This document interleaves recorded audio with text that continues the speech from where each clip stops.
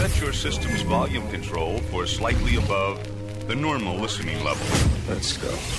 Second-level thinking is defined as looking beyond the easy, obvious conclusions. You got to do some smart thinking.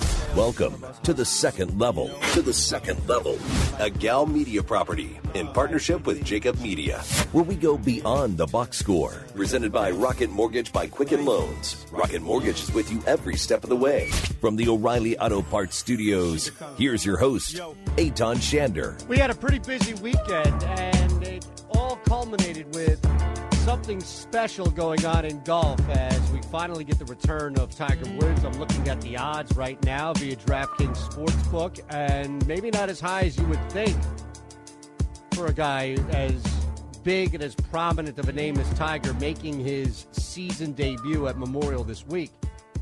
Two interesting storylines that came out from the Charity Workday Open, and also Dana White continuing to do special things in sports that should be, at the very least, used as some sort of barometer. We've got NFL news, and Brian Baldinger has set the world on fire, at least here in Philadelphia, with a tweet that has gone viral, that has gone national, that people are following now, looking at it intently, trying to figure out where that splash is going to be. As Baldy tweeted out yesterday morning, that would be Sunday morning, that the Philadelphia Eagles are prepared to make a major splash and get significantly better in mid-July. Well, there are very limited options on which way they can go.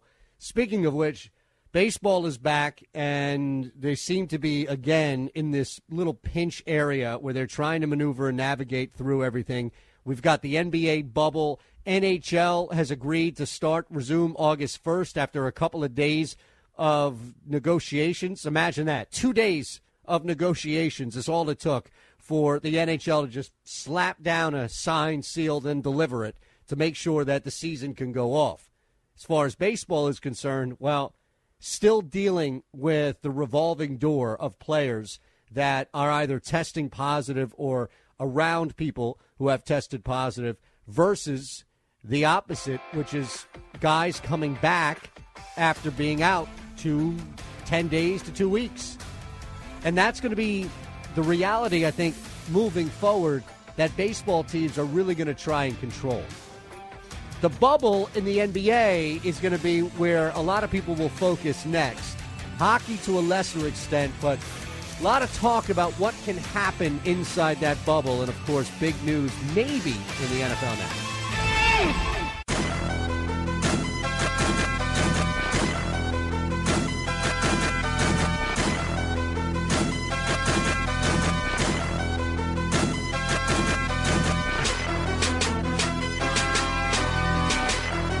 Scratching beneath the surface. It's the Second Level, presented by Rocket Mortgage by Quicken Loans. From the O'Reilly Auto Parts Studios, here's Eitan Shander. I actually saw this pop up Sunday morning from his own Twitter account.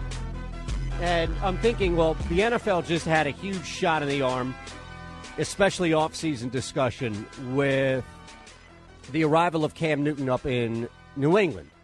So you had that signing right there, and rightfully so, take over, and so many people talking about the Patriots step back or not, how much Cam can do with what's around him. It just turned into a good week's worth of content. Now, how much that was stretched out and how much people got out of it, that's different, but it was a pretty big storyline that had a couple of sub-things that followed as a result. Now, if in fact there is a big signing or maybe a trade, then it would seem to center around the Philadelphia Eagles. Now, as far as where they can go and who they can pick up, Baldy himself said expect a major splash and the Eagles to get significantly better in mid-July. To me, that does not mean the Philadelphia Eagles are going to re-sign Jason Peters, an old, aging tackle, and move him down to guard because they lost a Pro Bowl guard in Brandon Brooks. This is big. This is going to be a big NFL story. It's not just going to be, oh, well, the Eagles signed fill in the blank that a bunch of Eagles fans are going to like and enjoy, and everybody else is going to be like, why are we talking about this? It's going to be clowny. It's going to be Everson Griffin. I don't necessarily think that they're going to make a trade per se. And actually, I can tell you that they're not going to trade for anybody in Jacksonville or New York. So you can put those two names down. But what it does look like now, and this is something that few teams have been able to do successfully, and even the Eagles, who have been able to do it at times, Alshon Jeffrey was a great example, is kind of just wait things out, let the market dictate somebody's price. Now, we're also dealing in a crazy offseason where it's not normal. Nothing that we're dealing with is normal. Nothing is along the lines of what we're used to. But that's working to a team's advantage. Everson Griffin and Jadeveon Clowney haven't signed contracts yet because the market that is dictating their value, they don't like. So wait it out. See if you can get somebody who might be a little desperate. Find ways in which you can poke a hole or two into that. It's going to be one of the two players that will be signed by the Eagles. I'm so confident in this that we bumped up John McMullen to today instead of tomorrow. I'm so confident that the Eagles are going to make this splash, and it's going to be Jadeveon or Everson, and it's going to come cheap. It's going to come in the fashion of a lesser deal where if it's Everson Griffin, who's 32, 33, Clowney, who has had a history of being really, really good or at times kind of absent. It's not going to depend on any of that. The contracts right now are more so, especially as a pass rusher, are more so a result of where we're at right now from a time and place standpoint than it is about trying to work down value for Jadeveon Clowney. Now, the thing about where we are and how that works is a guy who will be 27 heading into the season, and Clowney still has a ton of value on his legs, if you will. Still has a bunch of activity left that you could rely on if, in fact, you wanted to sign him to a big deal. And we saw that Clowney himself has interest in signing with the Eagles, said he wants to play with a winner, and that came from John Clayton. He's going to be interested in Philadelphia because one of the things and one of the reasons he turned down Cleveland is because he wants to go to a winning team. He turned down Miami twice because he didn't expect them to be a winning team. Well, I can tell you that it's going to be one of two teams winning the NFC East, and with all the craziness and insecurities surrounding the Dallas Cowboys, you would think that the Philadelphia Eagles would be best prepped to walk into the season as the favorites to win that division. But from Clowney to Griffin, two names that are holding out not for more money, but are kind of waiting and seeing how long they can actually hold out, if it's with one or two teams to try to get them to leverage against each other, what have you, how long they can physically do this without losing a ton of money. It's really similar to that game show Deal or No Deal, more so than anything else, where if you open up, one of the nice-looking women opens up that briefcase, and it's the $1 million, it's the big one, then you've lost a ton of leverage when it's time to go back to the banker. Banker picks up the phone, makes a phone call, the silhouette of the banker. Howie Mandel's talking, that's the agent. Jadeveon Clowney's talking to the banker, who happens to be Howie Roseman. And Clowney's like, well, what are you hearing? What are you hearing? Agent turns around like Mandel, says, I've got bad news. The offer on the table now has dropped significantly because you picked that $1 million briefcase off the board. Or you waited an extra month, 6 weeks, trying to navigate through this crazy offseason, expecting your value to go up. But in fact, still as the biggest free agent on the open market, and you can throw Griffin below him, Clowney hasn't done anything, I would imagine, and I would actually double down and bet that Clowney has done absolutely nothing to improve the market for him. If it happened, he would have already signed a deal. It's not like you have no winning teams pursuing him. I can tell you that there's been interest from Philadelphia for a little bit now. A little bit. to the point where the numbers aren't making sense for the players. And I don't blame Jadeveon Clowney necessarily for continuing to hold out and maybe trying to work something where he could get more than a $9 or $10 million this year deal. I don't think it's going to happen in Philadelphia if, in fact, it does. Now, here's where you go back to what Alshon Jeffrey was able to do. Coming from Chicago up and down, there was concern about how great of a, really, like how solid of a wide receiver he can be, as opposed to looking at it more so from, is this guy just the best of a crop in Chicago who's going to be more of like a 2 than a 1 around better teams and better quarterbacks? So the Eagles came in and they waited. There is a lot of similarities to what's happening now with Clowney as to what happened a couple of years ago with Alshon Jeffrey on the open market. Jeffrey stood in there and said, I'm going to do it. Let's ride. I'm ready to go. Give me a big deal. Whoever's calling with that big money, I'm here. Just hand over the bag and I'll hand over my signature. And one by one, you start looking around and think, wait, he's not really getting that money, is he? He's not getting that long-term deal. That's another thing. The long-term security that he was hoping to get. Where is it? Well, it turns out that there wasn't that market for Alshon. But the Eagles came in early, and they said, don't worry, we're not going anywhere. We just can't meet where you want to be. We're not doing anything crazy. We're not going anywhere. It's just we're not going to give in to these high contract demands. We'd love you here. We'd love to see you here, but we can't do that. And kind of just maintaining some form of communication. So when everything dried up, the market, and all of that dried up, there was nowhere else for Jeffrey to go to where he could really meet the middle of that Venn diagram. To where on the left you have get paid, on the right you have play for a contender, just somebody who can help me get that extra money. So it was a perfect plan. And I've been critical of Howie Roseman, my team's GM, as much as I've been thankful and grateful, but this one falls on the side of grateful. He played that market to a T, to where Jeffrey came back and said, all right, well, you know what? This actually makes the most sense. I'll sign this 1-year prove-it deal, and I'll play with a hell of a quarterback in Carson Wentz. That's going to help me, at the very least, get more money from you. If not, I can leverage on the open market. Fast forward, now we're here with Jadeveon. Now we're here with Everson Griffen.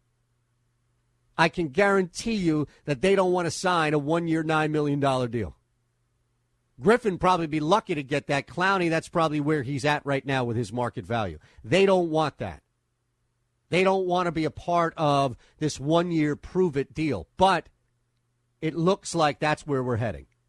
It looks like that's the direction in which we're going right now. So you have to look around at teams that have the best opportunity to put him in there, to put him on the field and have a heck of a season in order to prove it. It's a prove-it deal, right? Part of that is prove it. Part of that is making things work and having a season where you have 12 sacks and you can go back to either the team you're playing for. In Clowney's case, it would be the Eagles or Griffen to a lesser extent, and say, okay, I proved it. Now pay me. And the Eagles did exactly that with Alshon Jeffrey. It was before he got hurt, and things clearly haven't worked out since the Super Bowl, but that was the deal that Jeffrey earned. And Griffen or Clowney, that's the path right now today. It's been that path for the past couple of weeks, but it becomes more and more a reality when you start looking around and asking, whoa, where are all these teams coming with all this big money, and all I'll have is a 1-year deal on the table. That's it? A 1-year deal for $8 million? Come on, I'm better than that. You might be better than that, but it's not necessarily a lock that teams are going to go out and take a risk. I mean, you could go back in April and look at, from NBC Sports Northwest, the reason Everson Griffen hasn't been signed yet. That's mid-April. 3 months away. And it's still a same situation. Seattle, right? Courting players. Philadelphia, courting players. Dallas has tried to downplay, and whenever they downplay, I'm always thinking, I don't know if I can necessarily believe that on the surface. Those guys are tricksters by nature. But it's a bunch of teams. It's not one team going back and forth, arguing against each other. Browns have pulled out, and they've let everybody know that they're not interested in Everson Griffen. I imagine it's probably the other way around. My guess is that it's probably the other way around, where it's not just Jadeveon Clowney who wants to sign a deal in order to bring in a guy that can prove it on the open market and motivate himself to get paid down the line. Griffen will be 33 this year, assuming that we have the season start on time. 33 years old for Everson Griffen, man. You're going to sign a one-year prove-it deal, go out and beat your body up and everything? And then, what, at 34, get some huge lucrative deal? This is pretty much it for Griffen. And that's why he's had more problems, I would bet, finding multiple teams to leverage against each other than Clowney, let's say. Clowney might be able to work his way up to a $12 million one-year deal. Eagles' cap space is real thin. We'll talk to John McMullen about that. 12:40 Eastern time today. We bumped up J-Mac because of what's going on, the Clowney, Griffen rumors around the NFL. Big stuff. Once the season starts, we'll move and actually have John on Mondays anyway. I hope he's listening, so he's thinking, wait, what? Nobody told me that. That's at least the plan of action. Something going on. Speaking of plan of action, something very important, a couple of key details regarding the NBA bubble that we'll talk about 11:40 Eastern. But before that, he's back. The odds are up, and you can now bet for the first time Tiger to win a tournament. That next on the second level.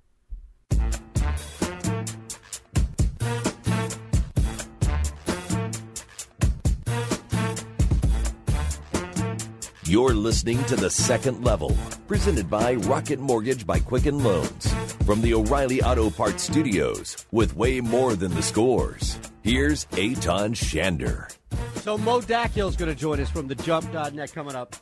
And we'll talk about the bubble, heading into it, try to get some insight from a basketball perspective, but also what's weighing on a lot of players right now, and that's, of course, health and staying healthy. And it's, I'm sure, something that Tiger Woods was weighing on back and forth. But the reality is the tour needs him. We all need him, and he's back.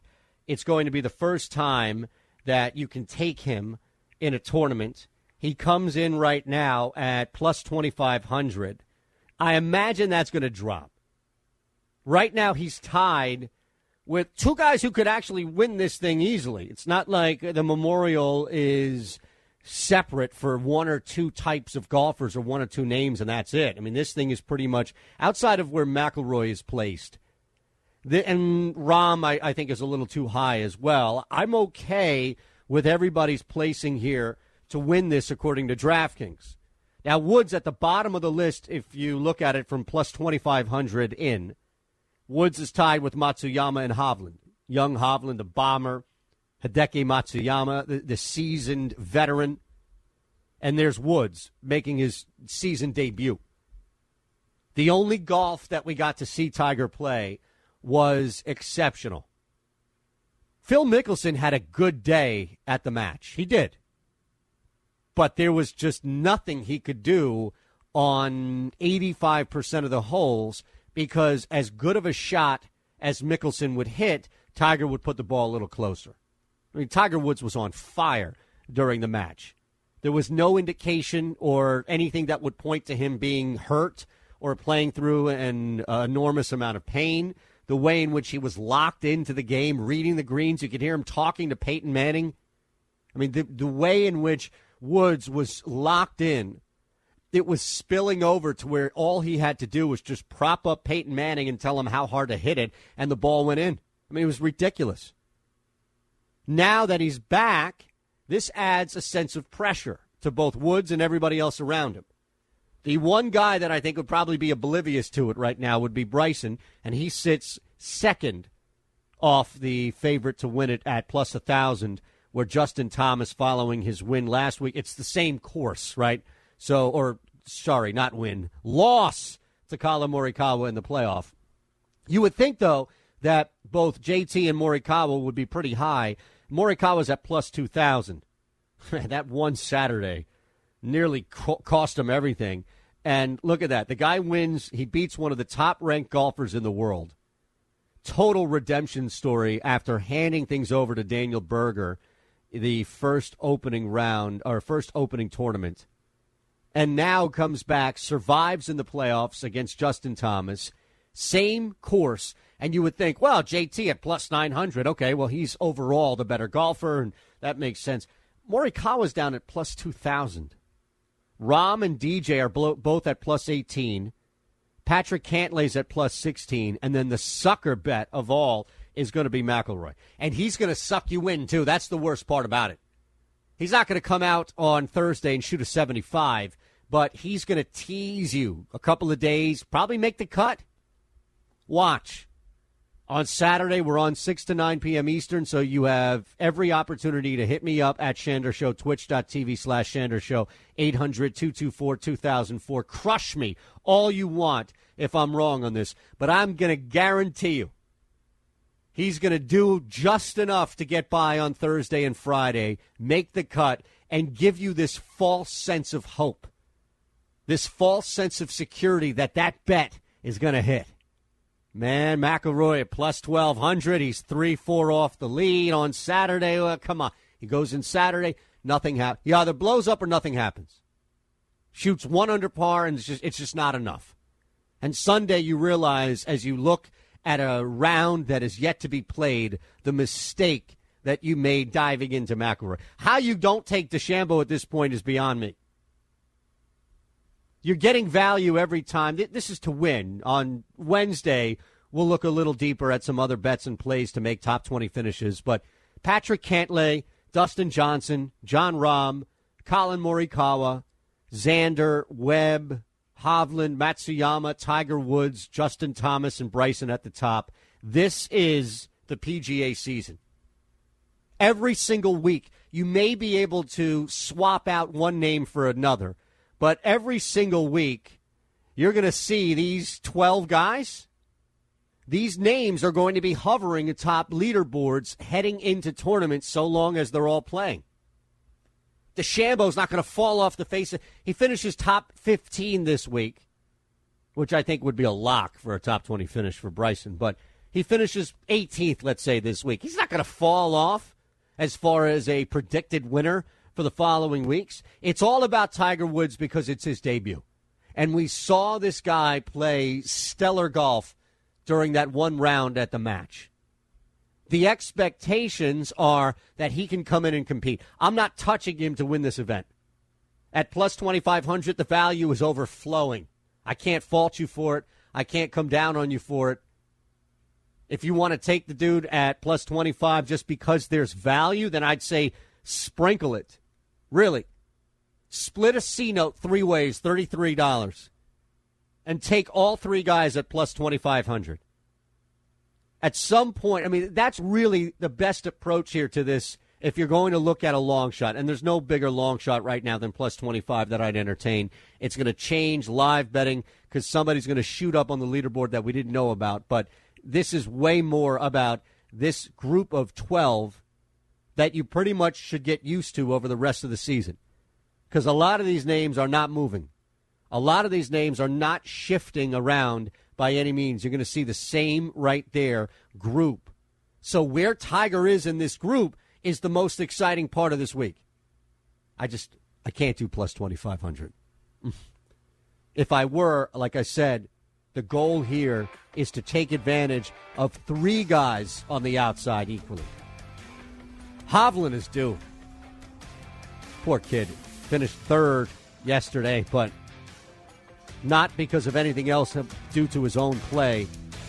Matsuyama's another guy like McIlroy I'd stay away from, give you that false front. But Dustin Johnson, Morikawa, Cantlay, you've got a pretty deep field right now, and Tiger, of course, leading the way.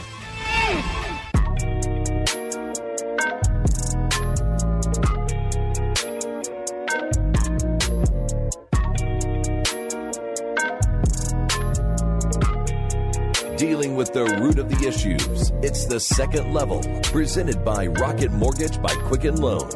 From the O'Reilly Auto Parts Studios, here's Eitan Shander. So there's a lot about what to expect from the NBA bubble. Seeing players, as we know, say, not for me, pull out for different reasons. Anything is their own, and we respect that because there's nothing normal or consistent about the times that we're in right now. And also the carryover effect. Just trying to look at how teams are going to carry over either positive or negative stuff from when everything stopped. And we bring in Mo Dakhil at @Mo_NBA, thejumpball.net. is the site. You can follow Mo's work on the Bleacher Report, the Athletic NBA as well. Mo, Eitan Shander, always a pleasure. Thank you for being up bright and early for us. Hope you're well. I'm doing well, my man, as well as I can in these conditions. I hope the same for you. Yeah, not bad. And one thing I've noticed is that you've got a bunch of food tweets recently. Is this what staying at home in quarantine has done, is bring out Chef Mo? I wouldn't call myself a chef. That's kind of an insult to other chefs. It's just somebody trying to make something edible. But, yeah, every now and then I get bored, I'll throw something together, and, I figure why not share it with the people. Well, look, this is much better than the shots we got of the NBA bubble food for the first couple of days, right? Listen, it's hard to take a look at how the food tastes just on a picture. I've had food that doesn't look appetizing and tastes great. So we may not necessarily know what it tasted like. Do you think this whole reaction was overblown mainly because of social media and how we are whenever we get a video or picture and it turns into a GIF or a meme? Do you think it's overblown, or do you think that players are legit upset or at the very least concerned about the conditions that they're dealing with in the bubble? I think the food stuff was overblown, really, because I think the quarantine food, you got to remember, these guys were being isolated for 48 hours because they had just flown in. And the Disney staff has to pump out food for basically entire groups that just flew in, and there's a lot that goes with it. So I think that was overblown in the sense of, they're just putting stuff together right now. This isn't the normal food that's going to be available. And then we saw later, that they're able to get food takeout from Morton's and things like that as well and stuff. So I think we just kind of tended to overreact. Now, the bubble itself, we're in the early stages of it, so it's all new to the guys. This is the honeymoon stage, right? I want to know, I wonder if they get bored mid-August, and run out of things. How many times can you go fishing, Eitan? Besides Paul George, how many times is that novelty going to stay? Does that wear off at some point? So I think those are the things that are going to be interesting and something to keep an eye on as this goes forward. Well, speaking of going fishing, not a good look for my guy here, Ben Simmons in Philly, as I don't know what that was, but for a guy who refuses to shoot outside of the key, it looked like he couldn't shoot a fish into the ocean. Well, that's just, unfortunately, he's just giving us more memes.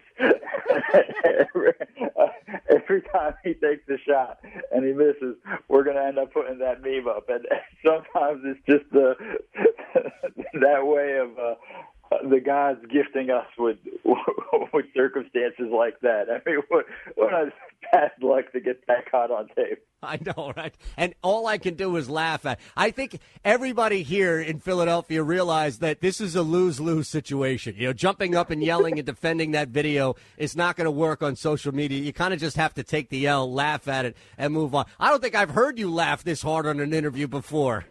It's just so funny, man. I get it. It's just too funny. Well, let's start there. And the Sixers are a good representation, and there are other teams as well. So it's not just a Philly question, it's across-the-board question. But the Sixers clearly were Dr. Jekyll, Mr. Hyde, away and home.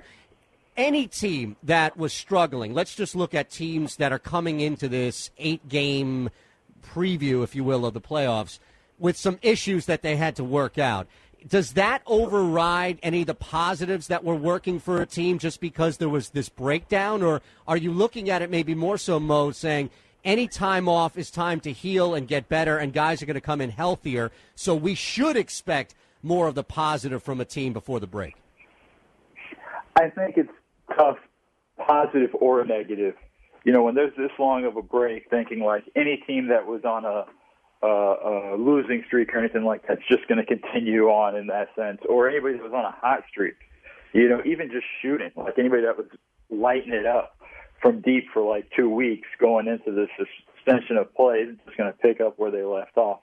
This is, and I hate to say it this way, but it's almost like a whole new season in the sense of there is no rhythm. Everybody's got to find their flow again, and now you got to adjust to no fans in the stands. These guys are all playing in a place they've never played before, and I think that's all challenging. So, there is no sort of continuity, and I think that's going to be a key thing, and whatever team can find their flow and their rhythm the quickest and get going. So for the Sixers, this is huge.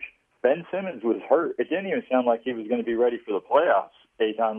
It sounded like it was going to be at that point, everybody had written them off. And now, he's coming back healthy. It looks like Embiid was struggling with a hand injury, if I remember correctly. Yep. And now he's back and he looks healthy and things like that. So the time off has helped the Sixers in the sense of just getting healthy. Now, is that going to fix their shooting issues? Probably not. But, you have those are the things that change. And, them being together and in this tight quarantine, maybe they've bonded a little better and they can find a better sense of chemistry. So, it's definitely a good thing for the Sixers. Any team that was sort of riding low at that point has a chance to sort of rebuild and pick back up. I'm curious your thoughts on a team that might be able to take advantage of it being a restart and maybe not finishing before COVID hit, where they, and clearly we expected, a team like Houston, for example. Is there any advantage that you can see the Rockets, knowing that they're not one of the heavy two favorites in the L.A. teams, sneak in and take advantage of this time off? Well, they were one of those teams that were riding fumes. Playing small ball, exhausting. And you could see it in how they were playing. The guys were just, had nothing to do with desire or anything like that. They were just dead tired. They just didn't have the legs. And I think this time off has given them that chance. And we've seen the transformations of James Harden, losing a ton of weight. Same thing with Eric Gordon. Like, these guys are looking healthy and looking better. So I think, there's an element of them getting rest and being able to recharge those batteries. It helps them, and it helps them a ton. And I think, the one thing I'd say that does hurt them, though, is, I'm not a big believer in playing small ball full time. And I think that's going to be an issue going forward because still 3 months of basketball, they're going to run, they're going to get tired, maybe not as quickly as before, but I still think they'll get fatigued and those issues will come up. And then on top of it, just having the continuity of, the reps of being able to play those games and get that experience and get used to one another. And, Robert Covington's only with the team, for a month at that point. So, there's still elements of learning each other and learning the game and things like that. So I think they can sneak in, but I think some of it depends on where they match up, who they get in the first round, who they get in the second round. But for me, ultimately, at the end, I still just think it's going to be Lakers-Clippers. Mo Dakhil joining us. It's going to be so hard to argue with that, especially on the other side with Milwaukee. And I would pose that same question, I guess, to the East. I don't know if you have enough confidence in Boston. Toronto was on a hell of a ride. I don't know how sustainable that is when you get down into a 7-game playoff series. And then you have Miami, which still has this balance, right, of the old Jimmy Butlers, some young kids there infused. And I just think that ultimately we're going to be seeing, right, one of the two L.A. teams in Milwaukee. But is there any opening that one of those teams in the East could take outside of Philly, as we mentioned them earlier? Yeah, I think, I would look at Toronto. Here, I'll run it down for you on all those teams you listed real quickly. For me, I worry about Boston with Kemba Walker. It doesn't sound like that knee's healthy, and that's after a couple months off. So that's something that's a little bit concerning for me. And as great as Jason Tatum has been, they're going to need Kemba Walker in the playoffs. I think for Miami, listen, Miami's a great story, but that's a lot of young kids to count on, and it's tough to depend on them in the playoffs. Now, it's not a normal playoffs. It's not the crowds or anything like that, but still the intensity level, I think, is going to be there at least by the second round, and that's where I get concerned with the young guys. And Toronto, that's the team I would keep an eye on just because I think, they have that swagger, and it's one of those things where somebody else does it every night. Pascal Siakam scores and things like that, but, Eitan, pick their best defensive player. They have five. You can name five different guys, and you'd be like, yeah, no, he's their best. I mean, they just play such a great defense.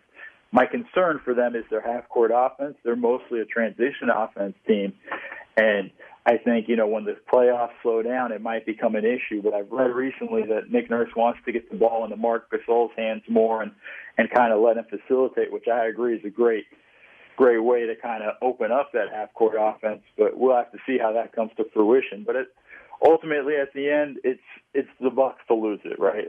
This is their position. They should be able to get to the finals. If they don't, that's going to be the upset. So I'm curious. You used to have, back in the day, right, where a team would travel coming in, maybe it's a playoff series. We saw this in The Last Dance, right, where you try to send someone or something to a hotel room, right, to kind of knock somebody off their focus. Everybody's in the bubble right now, and I know it's split up into tiers of hotels and all, but nobody can really leave. What's any type of gamesmanship that you can do? I mean, are you just ordering up as much Del Frisco's as you can for your opponent? Or are you trying to sneak a Tinder date in for your opponent? I mean, where can you even go with that? I think this is where the snitch line comes into play. Yes. Well, I don't want to get you. I don't want to put you out or anything like that. I'm just curious, where the level of gamesmanship would go in the bubble, where you can't use the confines of your own home. You come into Philly. I know how to derail your focus, Mo, in this city, right?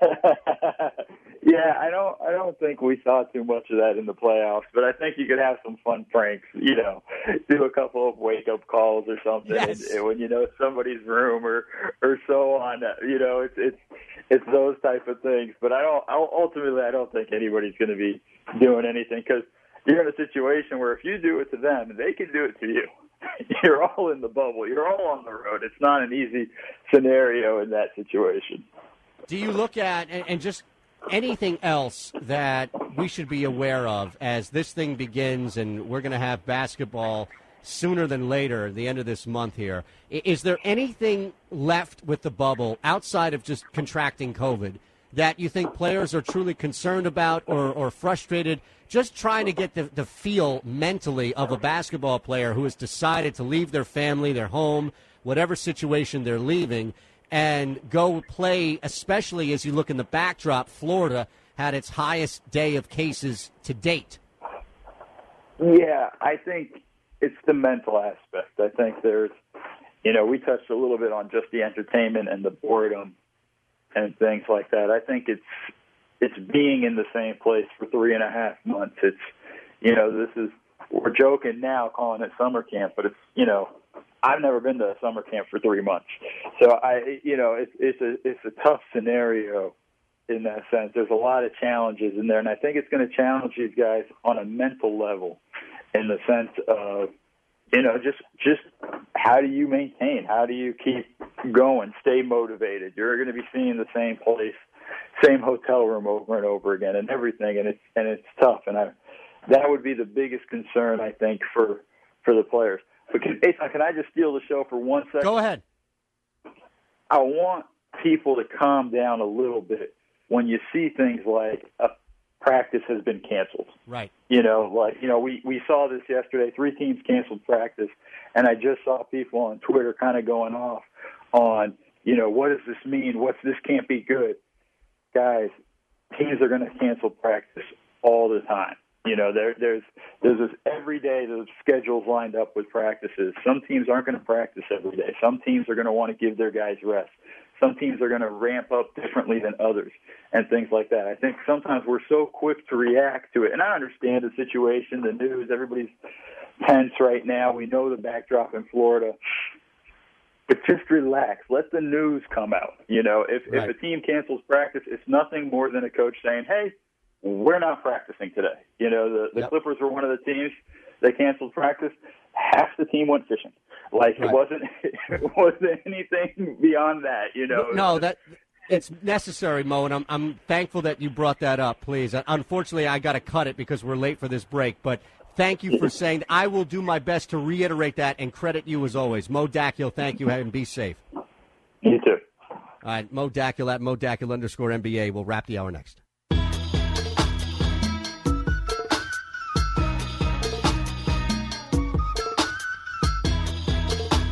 Scratching beneath the surface. It's the second level, presented by Rocket Mortgage by Quicken Loans. From the O'Reilly Auto Parts Studios, here's Eitan Shander. So we'll chat a little more in the second hour here with John McMullen, just under an hour from now, as the interest from both the Eagles and Jadeveon Clowney seems to be growing significantly. We'll have all over this one here. Big day for the UFC Saturday night. Big weekend for golf, and it's only going to get bigger as Tiger is back. Jeff Shackelford's going to join us to start off the second hour. And I'll tell you at 12:25 Eastern why Dana White is ahead of the game, and not just combat sports, but everything. Set your system's volume control for slightly above the normal listening level. Let's go. Second level thinking is defined as looking beyond the easy, obvious conclusions. You got to do some smart thinking. Welcome to the second level. To the second level.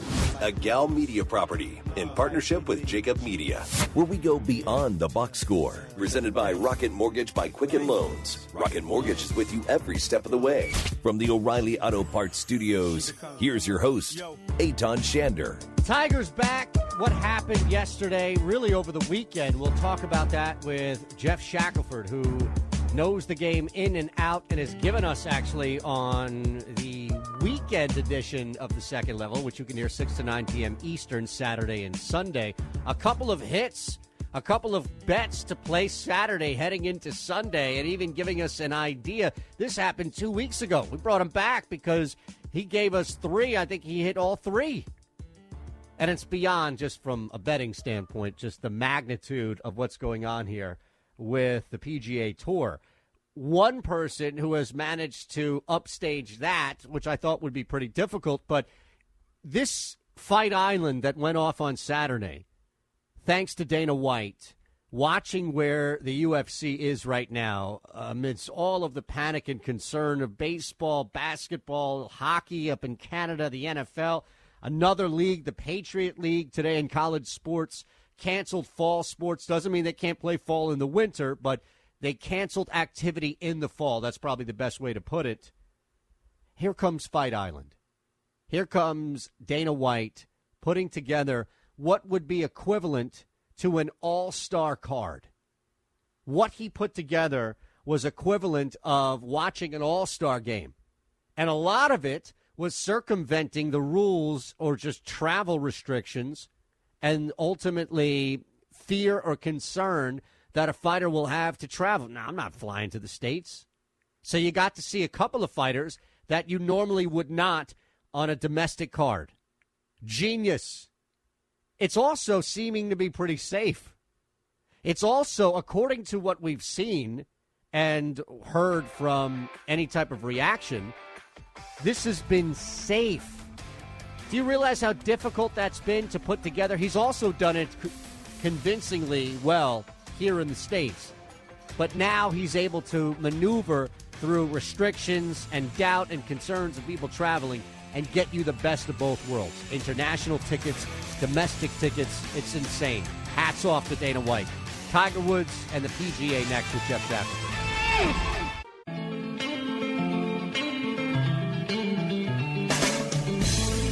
This is SB Nation Radio. And SBNationRadio.com. Presented by Rocket Mortgage by Quicken Loans. Live from the O'Reilly Auto Parts Studios. Here's Eitan Shander.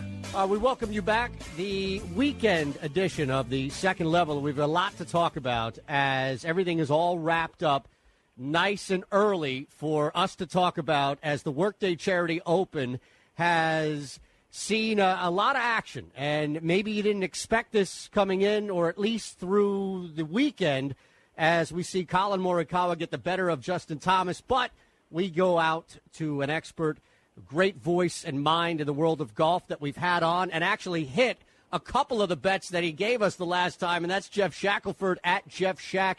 That's GeoffShac on Twitter, host of The Shack Show. That's on iHeart Podcast, all over JeoffShackelford.com. Eitan Shander, Jeff, appreciate the time. How are you today? I'm doing great. Now, are we going to pretend that this is still going on for the people who are watching the tape delay, or no? Just kidding. If they chose to play real golf today, if they had honeydews, whatever, if they missed it, that's on them. Okay, all the tape delay stuff is out the window for the purposes of what we're doing. Yeah, it was a little bit of a hard work, though. I think there's going to be some soul searching after this, at least for me, trying to watch it and stream and the whole thing. And it was a little weird, but it's a complicated topic. Well, what was it different as far as the presentation? You mentioned because of simply trying to get ahead of the weather. Yeah, so they moved up the tee times because the forecast is terrible, and they usually have terrible weather whenever they go to Muirfield Village. You know, there's some belief that it's built on an old burial ground, and so they are very cautious there. And it turned out the weather was nice, although there is some stuff coming. So I think they still did the right thing. The trick is, though, as you can guess, is if you go on Twitter at all, that. So they move up the times. We try to watch it on streaming. They tease us with some live golf on the Golf Channel, and then it goes away, and you got to figure out where to watch it, and it's a bit of a mess. And right now, with so little sports, it just makes people annoyed. And then, of course, it just raises the topic again of is sports ready for streaming? Is streaming ready for sports? And it's not. Yeah, it kind of reminded me, remember when the tournament stretched out, the college tournament stretched out to like True TV, and you'd have so many people just complaining, I don't even know where this is on my cable box. I'm surprised, to be honest, because as you mentioned, Jeff, there really wasn't anything else going on. I'm surprised that they bungled this much. Well, this is what we've dealt with for a long time, where you have golf channels owned by Comcast, you have Viacom owned CBS, and CBS is the main broadcaster this week, and they want to show it on their network in their window. And I understand they have other shows. The problem is when you tease everybody with this kind of early bonus coverage on the Golf Channel, and then you have what is playing out as a really compelling tournament, and then you got to switch. And then I'm not a complete tech idiot, and trying to deal with all of that and streaming and it not really still being quite right. It was very infuriating to try and watch what was a great tournament. So the people who are oblivious, they enjoyed a lovely tape delayed broadcast on CBS. It was a great show by CBS, but we definitely have some work to do on the golf front to get all these corporations together and figure out how to make this work better, because streaming is still just not there for sports, as far as I'm concerned. I agree, and I think, and I appreciate you bringing that up, because it's probably going to be an under-discussed issue, but clearly it should be at the forefront of a lot of conversations moving forward. You should be able to follow this, even if it's streaming somewhere on a phone, computer, laptop, somewhere. You should be able to get live action as it's going. You could. It didn't work very well. Well, the tournament itself, though, outside of the streaming issues, let's fast forward to the playoff. And I saw you tweet this. It seemed as if, at least on the surface, unless you were laying in some heavy sarcasm, that you were okay, and it made for a better playoff to run 18 two times in a row. Nope, heavy sarcasm. Okay. We have this thing, as you know, in golf tournaments where they play the 18th hole over and over again in a playoff, and they do it for a simple reason. All the crowd and the corporate hospitality is gathered around the 18th hole. And, of course, right now there were about 50 people gathered around the 18th hole. So my sarcasm was definitely poking fun at the fact that, here we have a tournament where there are no people. We have a situation where this week they're playing Muirfield Village. Next week they're playing Muirfield Village. The Memorial Tournament, one of the great tournaments on the planet. And you would hope they're sort of protecting that event, and they did different things this week. And one of those different things that they could have done was just had a different approach to the playoff, and they did. They really played basically a memorial tournament minus Jack Nicklaus and the Gray Jackets and a couple other things. And so that was a little disappointing. But, yeah, I hate when they just play the same hole over and over again. It's just hard to – it's just bizarre. That's all I can say. Did it have any impact, do you think, on how the playoff played out? Well, no, they got lucky. It was a great playoff. They both played the 18th hole beautifully, and then obviously they finally went to the 10th hole on the third hole. I hate to think where they were going next. They never mentioned, but probably back and to then 18. Justin Thomas, probably down 18. I mean, what's funny too is the golf course there has a lot of little options to play holes pretty close to the clubhouse, the 15th and the 14th, anyway. But it's one of those things where it's just you just kind of roll your eyes. But no, the playoff was great. Justin Thomas, though, hit a bad tee shot on 10, got a horrible break, and that ended up the difference. But, no, I did not see the 50-foot putt that he drained on the second playoff hole for birdie because my stream died and crashed for about the third time. So I'll see it on the highlights or on the replay. But to make the putt he made on that second playoff hole from 50 feet is just unbelievable. I mean, you could hear it in the announcers. It's pretty much a three-putt option likely, and to do that, to go ahead and make that on that green, it's just a very steeply pitched green, was just, I'm sure it was incredible. I just didn't see it. Fair enough. Jeff, what does it mean? Let's start with Justin Thomas first, and we'll move to Morikawa, as he deserves all the accolades and credit here for winning this even in the playoff. But Justin Thomas, there was this belief that this was it, and it didn't matter who was playing or not. You win a golf tournament, you win a golf tournament. Kind of that expectation of where I think a lot of us thought he would be, and then slowly kind of not living up to those expectations. Is this back? Is Justin Thomas back, and it's just a matter of circumstance that he doesn't win the playoff, or do you think that this still prevents him from getting to that point, that level of golf that I think a lot of people thought he would be at? No. He's still one of the very best players in the world, and it was not an ideal day for him, and he was pretty hard on himself in the comments after the round, but really not a big deal. I guess the surprise is that statistically, he is kind of the unique golfer who, well, one, he's a young guy who's won a lot, and we don't have a lot of people who win a lot. Things are so spread out now, and there's a lot of parity. And then he's somebody who's done really well when he has a lead, and so here he kind of he coughed it up early, he got it back. I mean, it was a crazy bit of circumstances, and credit to Colin Morikawa for turning it around today and playing beautifully out of the gate. So it's not a big deal that he didn't win. I mean, he'll be mad, and he'll probably come back and win the Memorial at the same course next week. But in the arc of his career, this is going to happen when you're a top player, when you put yourself into contention that often. We give way too much credibility to the world rankings, and it's a stupid, bizarre game. and it can strike and make the greatest players in the world look foolish sometimes. Jeff Shackelford, truer words have never been spoken about this game, Jeff. At Jeff Shack on Twitter, the Shack Show across all iHeart podcast platforms as well. Now let's look at Colin Morikawa. I imagine the first thing that people will think of, rightfully so, this is redemption from the first tournament in which he basically handed it over to Daniel Berger. That's right, and he missed the short putt that some other people had missed that day. So again, Xander, not a one you put down. He's not the greatest putter on the planet.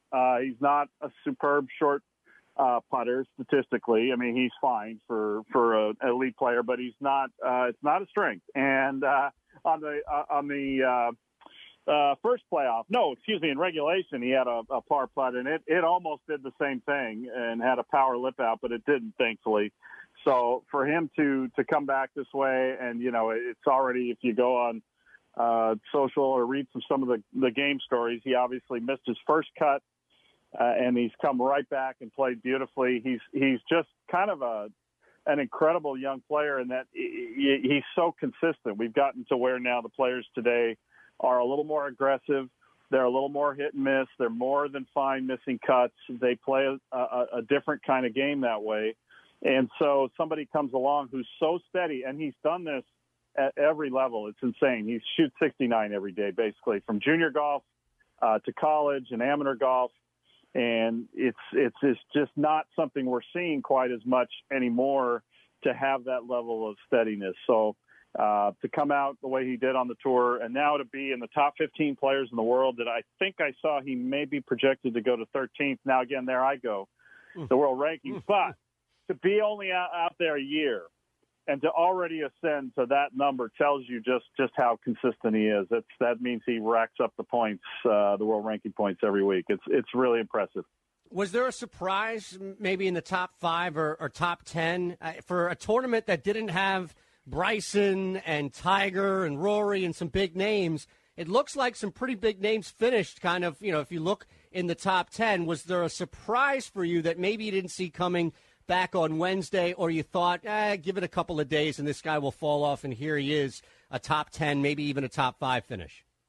Well, Victor Hovland was the other player in the mix, and he's from the same class as Morikawa in terms of finishing college and immensely talented. And he had some moments, and I don't even want to pick on him because he's played beautifully. Like you say, there were some big names that were there who just kind of had ho-hum weeks, and he gave himself a chance and finished third, I believe, by himself, and is still, there's nothing to complain about in the week. That said, he's the one that people are more bullish on than somebody like Morikawa, so it's fun to see these guys already out there doing what they're doing, but they also do kind of make you wonder. You look at how they putt. And one way of looking at it as well, they're not the greatest putters of all time. Is that a concern? I don't know. But then on the other end of the spectrum, they both just finished beautifully at Muirfield Village, which is one of the hardest places on the planet to putt. So I'm not sure how you read these things because it's theoretically a place that's always been very difficult to putt the greens at, and both of them they're playing. I believe their first time. I know it was Morikawa's first time at Muirfield Village. I believe it was Hovland's as well. And that in itself is just amazing to come out there and play that well first time around the course. Jeff, I'm curious to get your thoughts on a guy in Gary Woodland. It's the opposite of Bryson, right? You have somebody who put on 40 pounds. Woodland must have lost at least 25, 30 pounds. Yeah. Top 5 finish. Not necessarily dominant, but not necessarily terrible. And I'm talking about across the board, not just this tournament. What do you make of a guy like Gary Woodland to finish today and kind of where he's at right now this season? It's great news for him. The weight gain, weight loss thing, it's funny. You hear what a great athlete he is. And all last year, and when he won the U.S. Open, I'm watching, I'm going, the people hearing that are going to wonder because he put on a little weight and he had a little bit of a gut. And in the downtime, he went back and he looks amazing. But as we know with golf, it sometimes is not great to have these big body changes, either going the way Bryson's gone or the way David Duval went a bunch of different directions during his career. It generally has just not been a good thing. So for Gary, it's just incredible to have him finally showing some signs of life. But it's also kind of not incredible because every time we have these players, it seems like now, break through and win their first major, they disappear for a year. There's something about winning, and they just, I don't know if they just get some sort of release and monkey off their back, and then they kind of lose their edge. But we've had this a lot in golf in the last 10, 12 years. And so for him, who's so talented in his prime and now coming up with a bunch of tournaments, it's kind of good to have him back. I mean, he really enjoyed his U.S. Open win. I'll say, I mean, he really went around and soaked it up, and good for him. But it'd be nice to have him contending a lot because he's a super guy. He's a lot of fun to watch, and he's an incredible talent. And he's kind of fixed the loopholes in his game, if you will. Jeff, are we? And I hope we're not. And that's why I ask and defer to you, somebody in this game, Jeff Shackelford, of course, at Jeff Shack on Twitter, GEOFSHAC. Is it going to just be reduced next week and moving forward to a Tiger versus Bryson? Because I feel like the sport has been on full display, and so many names that probably the average sports fan wasn't aware of, they've gotten a chance to see. And this has been a great month, 6 weeks or so for golf. It will depend on a few things. Obviously, who Tiger's paired with the first 2 days and kind of what we get there. There are a lot of people who just would love to see Brooks Koepka and Bryson paired together just because they aren't exactly tight. And Brooks has been kind of pushing it with the social media posts implying that Bryson's got a little roid rage, which was really taking it close, if not over the top. But Tiger will be the main focus because, we haven't seen him since February except for the match, and it's Muirfield Village where he's played so well. So he'll be the main focus. But if they pair those guys, it'll add a little bit of intrigue. So I think that either way, what's been shown in this run is that, down the stretch, we really miss the crowds. You miss the noise and the reaction and some of the roars through a course. But that said, for basically 3.5 days, golf can continue to function like it did before. And I think that's great news for our sport, bad news for the other sports. Because when you watch, some of these highlights on the news of baseball scrimmages, and you see no people, you go, "Oh boy, that's I don't know if that's going to work." But golf, you really only miss the people those last 9 holes, and even then, it's still like today's tournament. Pretty exciting if you have a tight leaderboard, and CBS has really done an amazing job. Right. They were a little rough the first week, but they've done a great job since kind of telling the story and adjusting as announcers to how you deal with the broadcast without people. Awesome, Jeff. Thank you for the time, the insight as always, and an enjoyable look at the game. Appreciate you, Jeff. Thank you, sir. My pleasure. Take care. You got it. Jeff Shackelford joining us at Jeff Shack, host of The Shack Show. We're back next here on the weekend edition of The Second Level. Kane is in the building.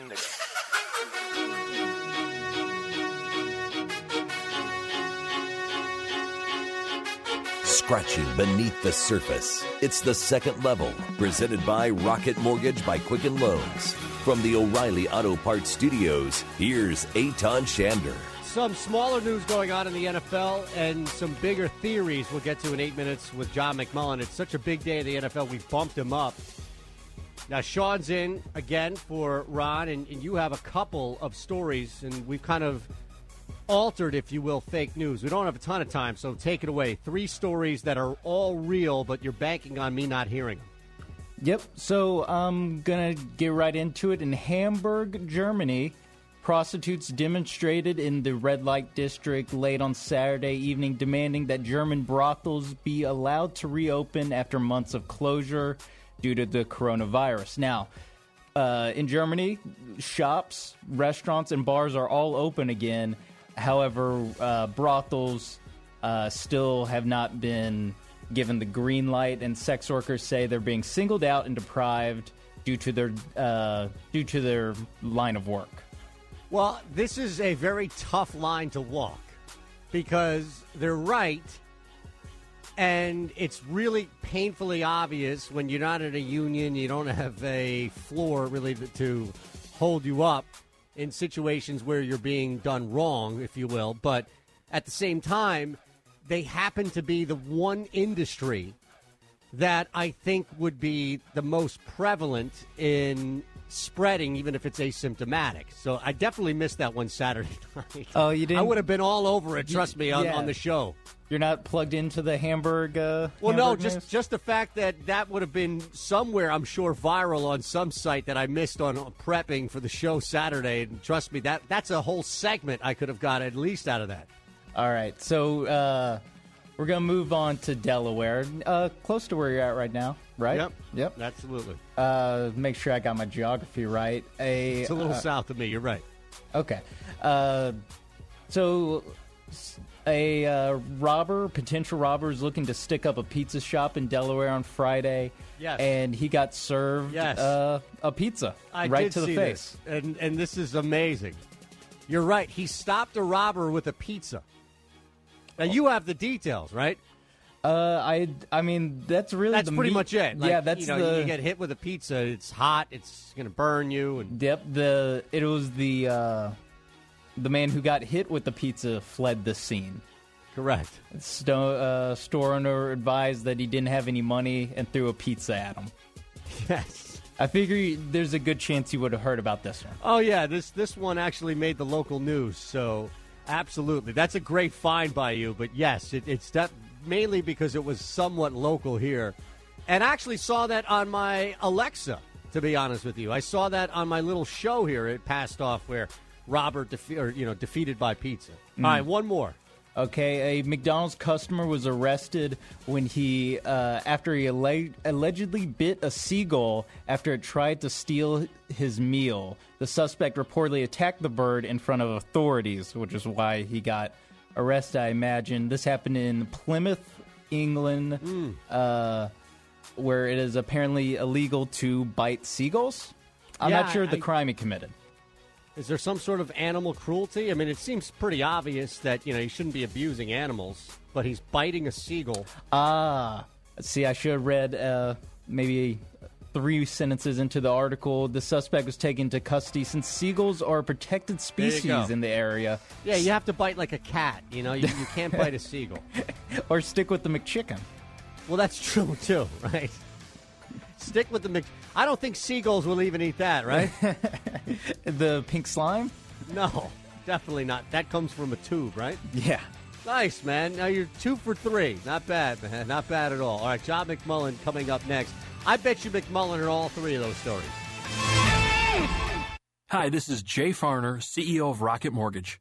Making the right financial decisions has never been more important. We can help guide you to those right decisions now, when they matter most. Mortgage rates are near historic lows, so when you call 8338-ROCKET or visit us at rocketmortgage.com to start your refinance, you'll be well on your way to saving money every month. The rate today on our 30-year fixed-rate mortgage is 3.375%, APR 3.59%. Right now could be a great time for you to take some positive financial steps forward with a cash-out refinance from Rocket Mortgage, which could give you the boost that you're looking for. In addition, we may be able to help you refinance with little or no out-of-pocket costs. At Rocket Mortgage, we're committed to every client, every time, no exceptions, no excuses, giving you the best mortgage experience. Call us today at 8338-ROCKET or go to rocketmortgage.com to learn more. Rates subject to change. Pay 1.875% fee to receive this discounted rate. Call for cost information and conditions. Equal housing lender. Licensed in all 50 states. NMLS number 3030. So how many of us have lived in sweatpants, socks, and hoodies for the last couple of months? I don't think I even remember what a belt is. Luckily, there's Skechers for your feet. So now they're all staying safe, but starting to get out a little bit for the summer, we can keep that same comfort no matter where we go. Just head to Skechers.com, and you can see all the ultra-comfortable options Skechers has to offer. There are comfortable sandals and shoes for running, relaxing, walking, playing golf. Everything you love to do under the sun, out of the sun, in the rain, in the house, whatever. And so many are machine washable out of Skechers' exclusive air-cooled memory foam. See them all right now at Skechers.com. At CDW, we get putting productivity within reach of remote employees. That's why I'm WFC, working from couch and moving everything within arm's length, like the microwave. Lunchtime. You should talk to the experts at CDW. They can orchestrate a more efficient workspace solution using light, powerful devices from Lenovo to keep your teams productive from anywhere, couch included. Yeah, but do they have grabber claws? Whoops. IT orchestration by CDW. People who get it. Learn more at cdw.com/Lenovo Client. You're going on a trip, but where are you going to stay? How much will it cost? Well, it'll cost less by booking on BestHotelRates.com. BestHotelRates.com works with all the top hotels in the country while delivering you great hotel and room choices for the best prices. Why wait? Go to BestHotelRates.com, enter your email address, and start shopping for your next hotel room. BestHotelRates.com, it's in the name. BestHotelRates.com. My name is Megan Eddings, founder and CEO of Excel Lifestyle. Research shows that wearing a face mask drastically reduces the spread of the coronavirus. Excel Lifestyle's Prima antibacterial face masks are soft, washable, and double layer for added protection. To purchase you and your loved one's face mask, please go to excellifestyle.com. That's ACCEL lifestyle.com. Once we receive your order, we will ship your masks out immediately. Thank you and stay safe.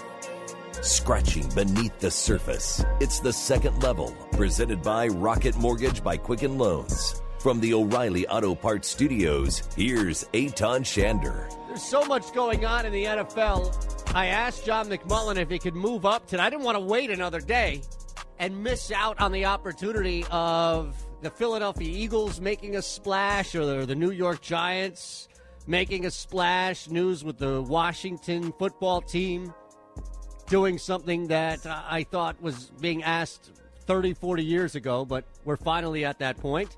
Now, with all of that said, as we bring in our NFL insider, courtesy of Jacob Media, that's John McMullen, at JF McMullen, also Philly Voice columnist, Eagles maven on SI.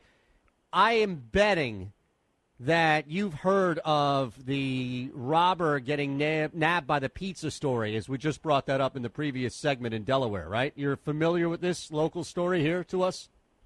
I am familiar with it, unfortunately. I know. What do you mean, unfortunately? It's not.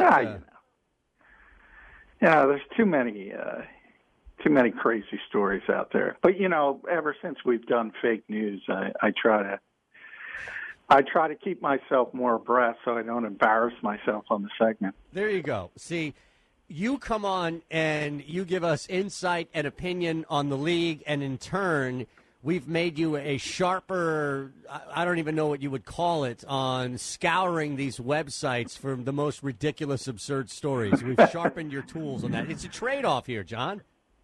That's true. And then a social media world, there's a lot of goofy stories out there. So, unfortunately, it's a cesspool to try to keep up with. Okay, well, on that note, one guy who we know is not part of the LCD bottom-feeding elements of it, but is clearly a very successful NFL analyst, set the world on fire Sunday morning.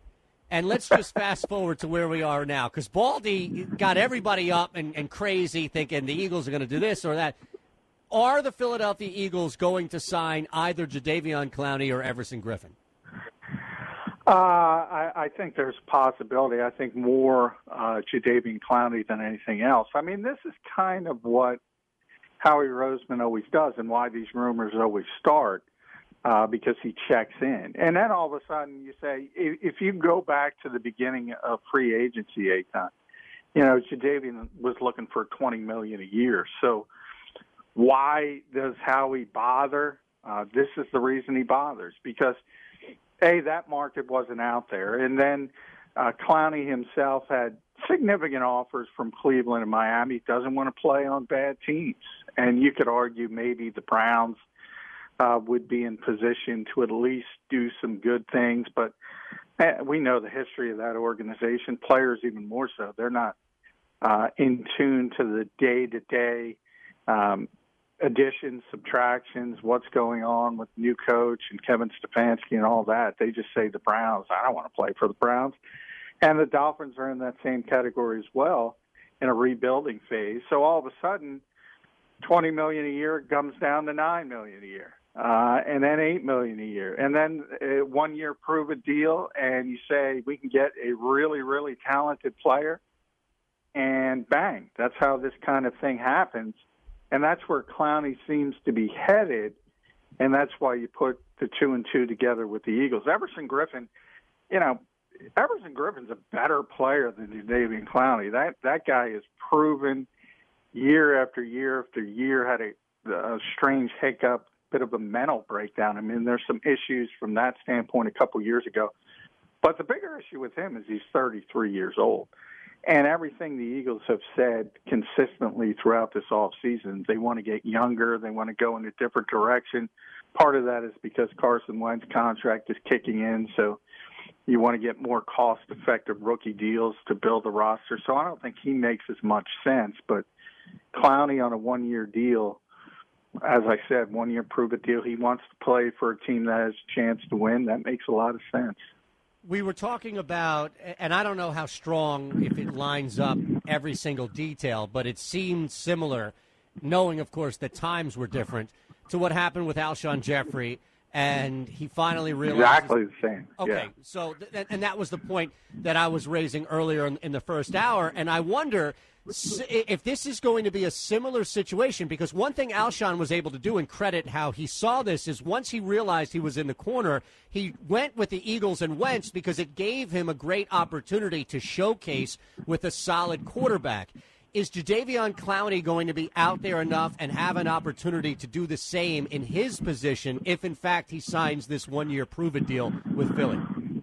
Oh, yeah. I mean, if you bring him in here, that's arguably the most talented defensive line in football. When you combine with Fletcher Cox, remember they signed Javon Hargrave, so now they have that interior presence to go along with Fletcher. Brandon Graham is still playing at a very high level. So the odd man out would be Derek Barnett, but he would be a really, really solid third rotational player on the edge.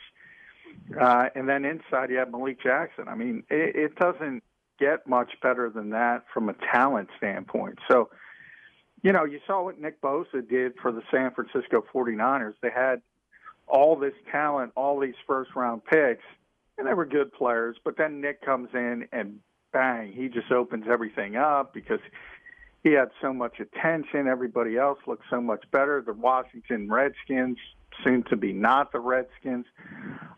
They think the same thing's going to happen with Chase Young this year. They have all their first-round picks, and I could see it with Clowney in a different way, but he would open up even more, and vice versa. I mean, as I said, Graham and Cox and Hargrave are really good players, so it's not like you can not pay attention to them to deal with Clowney. So everybody helps everybody in that situation. All right. Outside of those two, is there any other realistic scenario that would hold up to Brian Baldinger's tweet about the Eagles about to get significantly better in mid-July? I know Jamal Adams seems like a pipe dream. Is there anything else that they could do via trade? Yeah, I mean, trade, you look at Jacksonville, yes, and you look at two players, Yannick Ngakoue, would have a similar presence to what Clowney would provide as that edge rusher. So you have some of the same football perspective. The problem with that is, though, you have to send significant assets back to Jacksonville and pay Ngakoue a ton of money. The reason Clowney's on the radar is because you don't any longer have to pay a ton of money. And maybe on a lesser degree, the offensive side of the ball, and he's been on social media as well, as Leonard Fournette, because the Eagles want a running back to complement Miles Sanders. They want that thunder for his lightning, and Fournette would fit that mold. Not sure, but, it's a big name. So that would fit Baldy's description as well, even though I don't think I don't think the fan base should be that excited about that, but right. You know how fans get about big names. Well, it's also in the middle of the summer that has COVID and all these other. I think they'll take anything. They were all over Tiger King, so I think they'll be all over this if necessary. Now, before we get to what's happening in Washington, D.C., I am curious, as things seem to be progressing rapidly in college sports, as we see another league shutting down, and these are all temporary, meaning at the very least there's going to be no fall activity, but that doesn't mean that they can't pick up and play in January. And this fuels the point that you were making last week about the NFL just pushing everything back on the calendar. Do you think that enough pressure, and maybe not even from above, but from below, if that makes sense, with college football canceling leagues, that could at the very least be enough for the NFL to push their calendar back?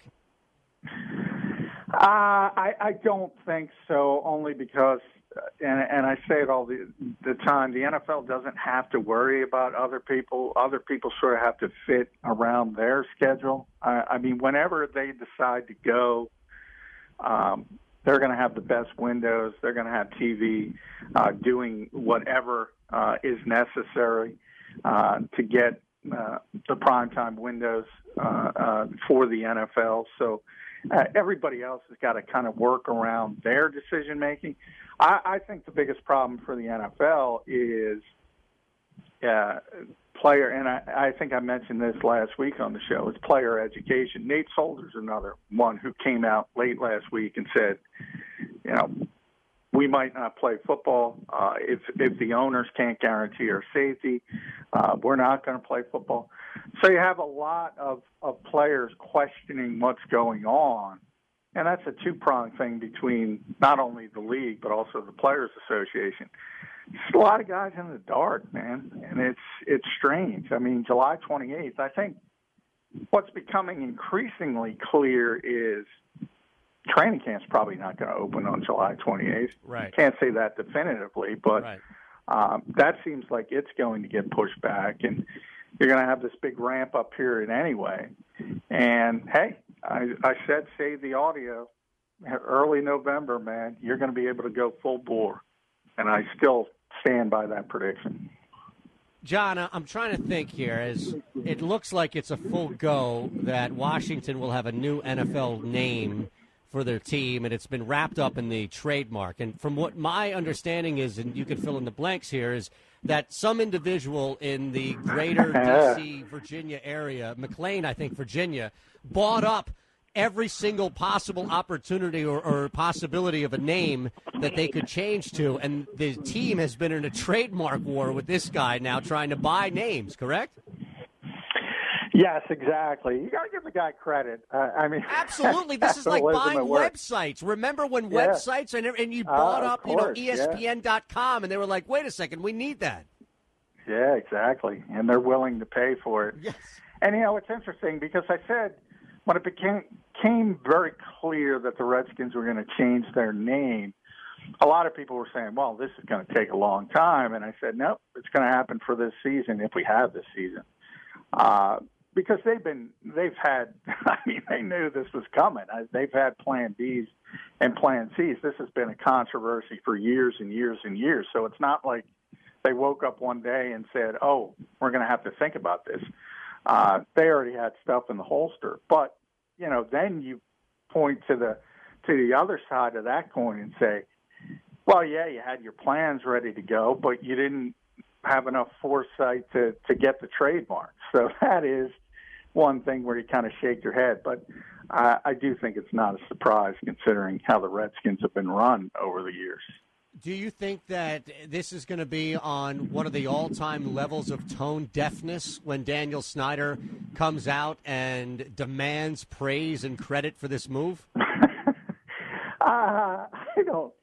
I don't know if he's going to demand it's going to be presidential level of tone deafness, John. Yeah, it's I mean, the guy is what he is as an owner. I mean, and forget about the tone deafness over the nickname and about reading the room and where we are as a society. I mean, just from a football standpoint, I mean, this has been, if not the worst owner in the NFL, certainly bottom five, just from running the team from a football perspective. So nothing surprises me with Daniel Snyder. But, the one thing he has scaled it back from a public standpoint over the past number of years. He doesn't talk that much generally any longer, and I think that's a good one. Okay, so hopefully he'll stick with that. Last one for you. We've got about 60, 70 seconds. You are in dire need of help from an owner, and there can only be two options, James Dolan or Daniel Snyder. Who are you going to? Oh, wow, that is tough. I would think James Dolan is the worst owner in professional sports. So it's faint praise, but I would take Daniel Snyder over James Dolan. Fair enough. To go so many years with the New York Knicks and Madison Square Garden and not being able to get anyone to come in there, it is astonishing. Shameful. It is unbelievable how bad that is. And every year that fan base is on to the next free agent. It was LeBron. It started. Now it's Giannis. Everybody who's ever the next big. We're going to get him. No, you're not. I love it. See, either way, we're going to take a shot at either the new team, whatever they are, the old Skins or the Knicks. So either way, it's a win-win. Thanks, John. We'll talk on Thursday. All right. Thanks, Eitan. You got it. At JF McMullen on Twitter. We'll wrap next. dealing with the root of the issues. It's The Second Level, presented by Rocket Mortgage by Quicken Loans. From the O'Reilly Auto Parts Studios, here's Eitan Shander. That story going on right now down in D.C. actually is hilarious. And if you remember, this is what happened when websites were first open. It was the Wild West. And you had a bunch of smart people with some incredible foresight that would buy up websites that a major corporation or company or person, whoever it is, you could buy LennyDykstra.com, whatever it may be. I don't care. Somebody's going to want that, especially if they're famous or if they have a major brand. And I'm sure this is far from the only example in which we've seen somebody say to themselves, I can make a lot of money here. And that person right now is going to walk away with, I'm sure, 6 figures at least.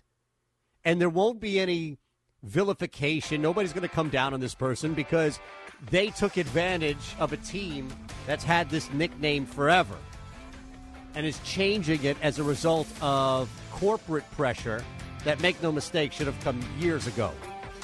Corporations like to get in the middle and say, look, we're doing stuff. Don't worry about what we did the last 15, 20, 30, 40, 50 years. Don't worry about that stuff. Just focus on what we did today, which is put pressure on the now new NFL team in D.C.